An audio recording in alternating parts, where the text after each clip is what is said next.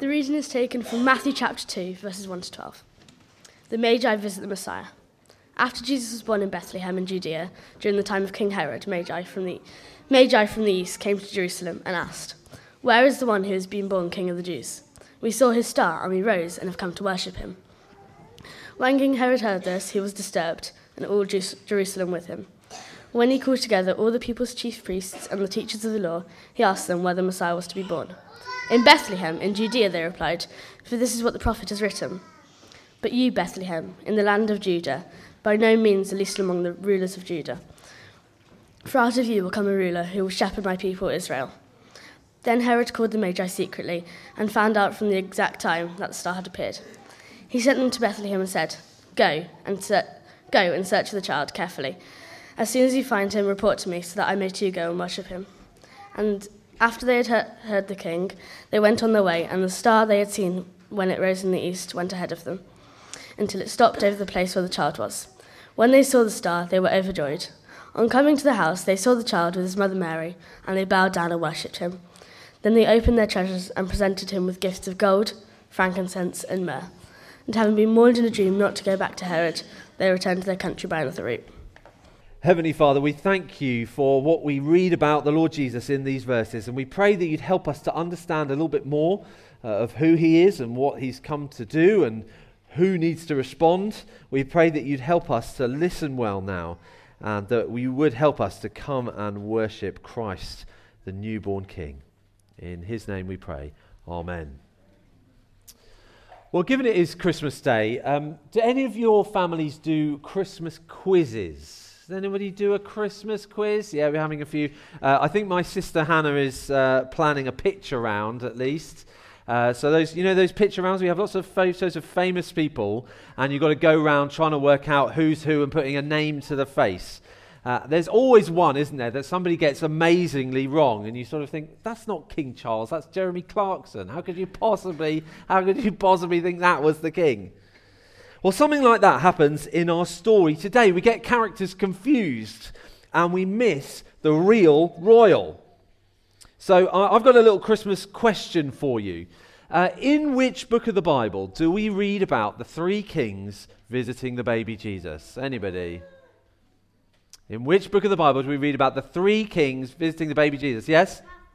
No, Matthew, it is not Matthew. The answer is none of them. It is not in the Bible. Ah, ha, ha, ha. See, this is a little trick question here. Because, well done for doing it so confidently though, but never mind. It's not in the Bible because firstly they weren't kings. Secondly, Jesus wasn't a baby when they came, more likely a toddler. And thirdly, we're not told there were three of them. There could have been 2, there could have been 5, there could have been 20. There are 3 gifts, but we've no idea how many people there were. 3 kings visiting the baby Jesus is not in the Bible. But something much more interesting is. So as we look at this, we're going to see if we can get it all straightened out in our minds and sort out the not kings from the one and only true king. The first people in the story that we meet are the 3 kings who weren't kings. Okay, the 3 kings who weren't kings. These 3 kings from Orient are, that kind of thing. Not actually kings, but were from the east, which is what Orient means. These guys are not kings, they are wise men, or the word in our Bibles is magi. That's where we get the word magic. They were into all sorts of superstition and magic and ceremonies and dark stuff and astrology. They studied the skies, not just to learn about space, but to predict the future and all sorts of crazy things like that. Normally, astrology is a load of twaddle and rubbish, but on this occasion, they are looking up and they saw a what? Anybody? A star. It's not all trick questions. It's all right. There is a star. It's okay. There's a new star in the sky. Most likely some kind of comet or a lump of ice and dust whizzing past the sun, bursting into flames, leaving a streak of fire across the night sky. There is a bright, shining star in the sky. And something like that happening out of the blue would get in the papers today, wouldn't it? And these 3 kings who weren't kings, they noticed it. And they're scratching their heads, probably scratching their beards the way wise men do. And they pondered what it meant. And they looked it up in their dusty old books. And they read their tea leaves. And they consulted their star charts. And for whatever reason, they came to believe that the star meant a new king had been born. A new king in Judah. So they set off on their... Well, we don't know, do we? We don't know. Some of them are trick questions. Camels. Let's say camels. The song I know says one in a taxi, one in a car, one on a scooter honking his hooter, isn't it? So anyway, that's not in the Bible either, you'll be pleased to know. They get on whatever thing they get on, and they go to find this king. They weren't kings, but they're looking for a king. Now, where do you go to find a king? Where would you normally find a king? In a palace. We'd normally find a king in a palace, wouldn't you? So that's where they go. They travel for miles to the king's palace in the big city of Jerusalem. And that's where we meet our second person. The king who wasn't king. The king who wasn't king. They turn up in Jerusalem and they say, "Where is he who was born King of the Jews? We saw his star when it rose and have come to worship him." And the answer from the palace is newborn king. Well, we've got a king, thank you, but we don't have a newborn king. They did have a king, sort of. They had a nasty man called Herod. He wasn't really a king, but he liked to be in charge a little bit too much. It says in verse 3, he heard that this idea about a new king, and he was disturbed. The idea of a new king, a newborn king, was bad news for him. Imagine that you went to Buckingham Palace and you look at King Charles, and you go, "I think that's King Charles, not Jeremy Clarkson." You go to King Charles and you look him in the face and you say, "I'm here to see the king." He says, "One is the king." You say, "No, not you, the other one, the new one."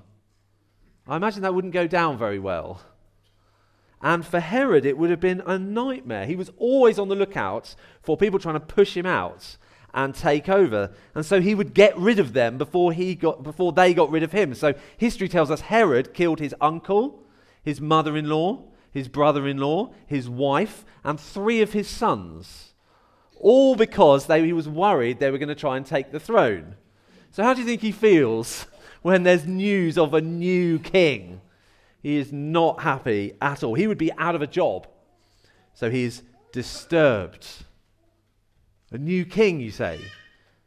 King of the Jews, you say. The people I'm supposed to rule. Don't know about that. Where's he going to be? And that's the question. Where is he then? If he's not here in the palace, where is he? And so they all looked in their Bibles, which is the best place to look if you've got a big question. And they look it up in their Bibles because long ago, God had promised a king who would rule perfectly forever. Someone who was going to set the people free from evil rulers like Herod, as well as from all evil. And if the Magi are right, that king has finally come. But where is he? Where is he? So they're looking through their Bibles. Where does the Bible say this promised king is going to be born? And they find in Micah chapter 5 verse 2, which is handily quoted in verse 6 of our passage, it tells them where he's going to be. It says this, "But you, Bethlehem, in the land of Judah, are by no means least among the rulers of Judah, for out of you will come a ruler who will shepherd my people Israel." So again, not a trick question. Where's he going to be born? Bethlehem. Tiny little Bethlehem, where centuries before King David had been born. That's where the new king would be. So off they need to go to Bethlehem. But before they left, King Herod, who wasn't really king, pulled them to one side. And he says, "You know I love kings. Can't get enough of kings. More kings the better." That's my motto. "Go and find this king, and when you've found him, come and tell me exactly where he is so that I can worship him." Do you think he did want to worship him? No. He wanted to get rid of him, just like he got rid of everybody else. And later on, that is exactly what he tried to do, having all the baby boys from that area killed in case one of them was this dreaded king. What a nasty king King Herod was. He wasn't a king at all. Certainly not the king. He was nothing like the real king. But he is quite like us. Now, hang on a minute. You might think, I'm not a king. Neither was he, but I'm not a king. And I've never killed anyone or tried to kill anybody. Well, that's probably true. Well, let's wait to see Christmas Day out the way first before we say that so confidently. But just like Herod, lots of people hear about Jesus and think it sounds like really bad news.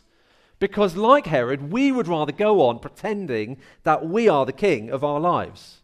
And like Herod, we don't want to give up that power for anybody.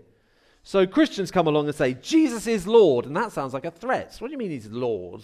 I'm Lord, thank you very much. Ignore that, push it down, shut it up, block it out. Jesus is not the king of me.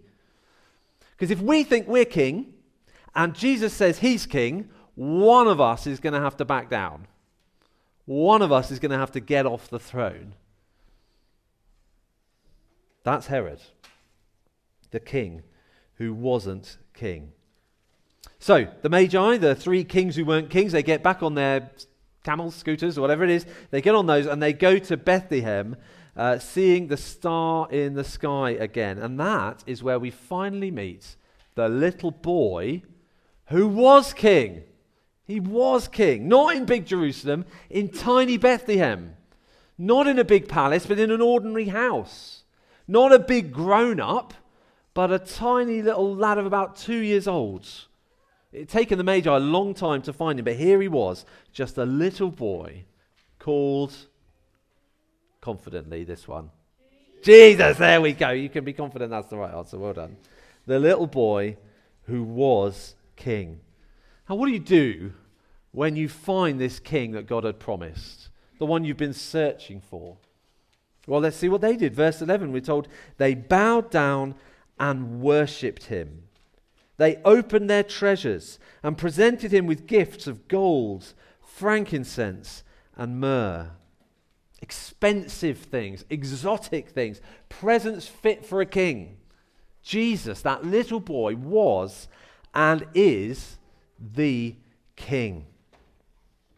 Now, it's easy in all this story to miss the real royal. Is it the Magi? No. Those three kings, they weren't kings. Is it Herod? No, that nasty old brute. He was not a king. It's Jesus. He is the one, the kid king, the boss baby, the newborn ruler of the world. In a sense, it's the picture round, and it's time for the answers. And that's the one you would never have guessed, that it's Jesus out of all these people who is actually the king. So won't you come and worship him? Won't you come and bow down to him? Now, we're only supposed to worship God. And yet here they are worshipping Jesus. Can we see who he is? Will we come and worship him? Now, there's one last surprise in this story, and that is who comes to worship him. Who comes to him? It isn't Herod. It isn't Herod. It isn't the person with the Bible who knows God's promises. He will not come except to try and stamp him out.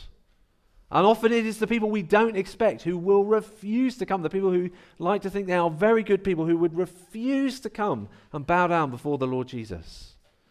Now, the ones who do come are the Magi. As I said, every nativity play, gives them a crown, makes them very, very important. We call them wise men. That makes it sound amazing, doesn't it? The sort of person you'd like to know. But think back on the story. These people are not from God's people. They're from very far away. These people are not godly law-keeping types. They are magicians, sorcerers, astrologers, horoscope writers. They came because they read it in the stars, for crying out loud. That kind of thing will get you killed in the Old Testament. These people are outsiders, hated by the insiders. But when God's true king comes, people like them come in. People from far away are welcome. And they come in and bow before him and find forgiveness and truth and hope and joy. And if this surprising King, Jesus, came for people like that, then he absolutely came for people like us, if only we will come and worship him. Let me pray for us. Heavenly Father, we want to thank you so much for fulfilling all your promises and sending the Lord Jesus to be the King. Please would you help us to be willing to get off the throne and let him be the king that he is. Help us to know that when we do that and we come to him, bowing before him, we are welcome. And we thank you for all of this in Jesus' name. Amen.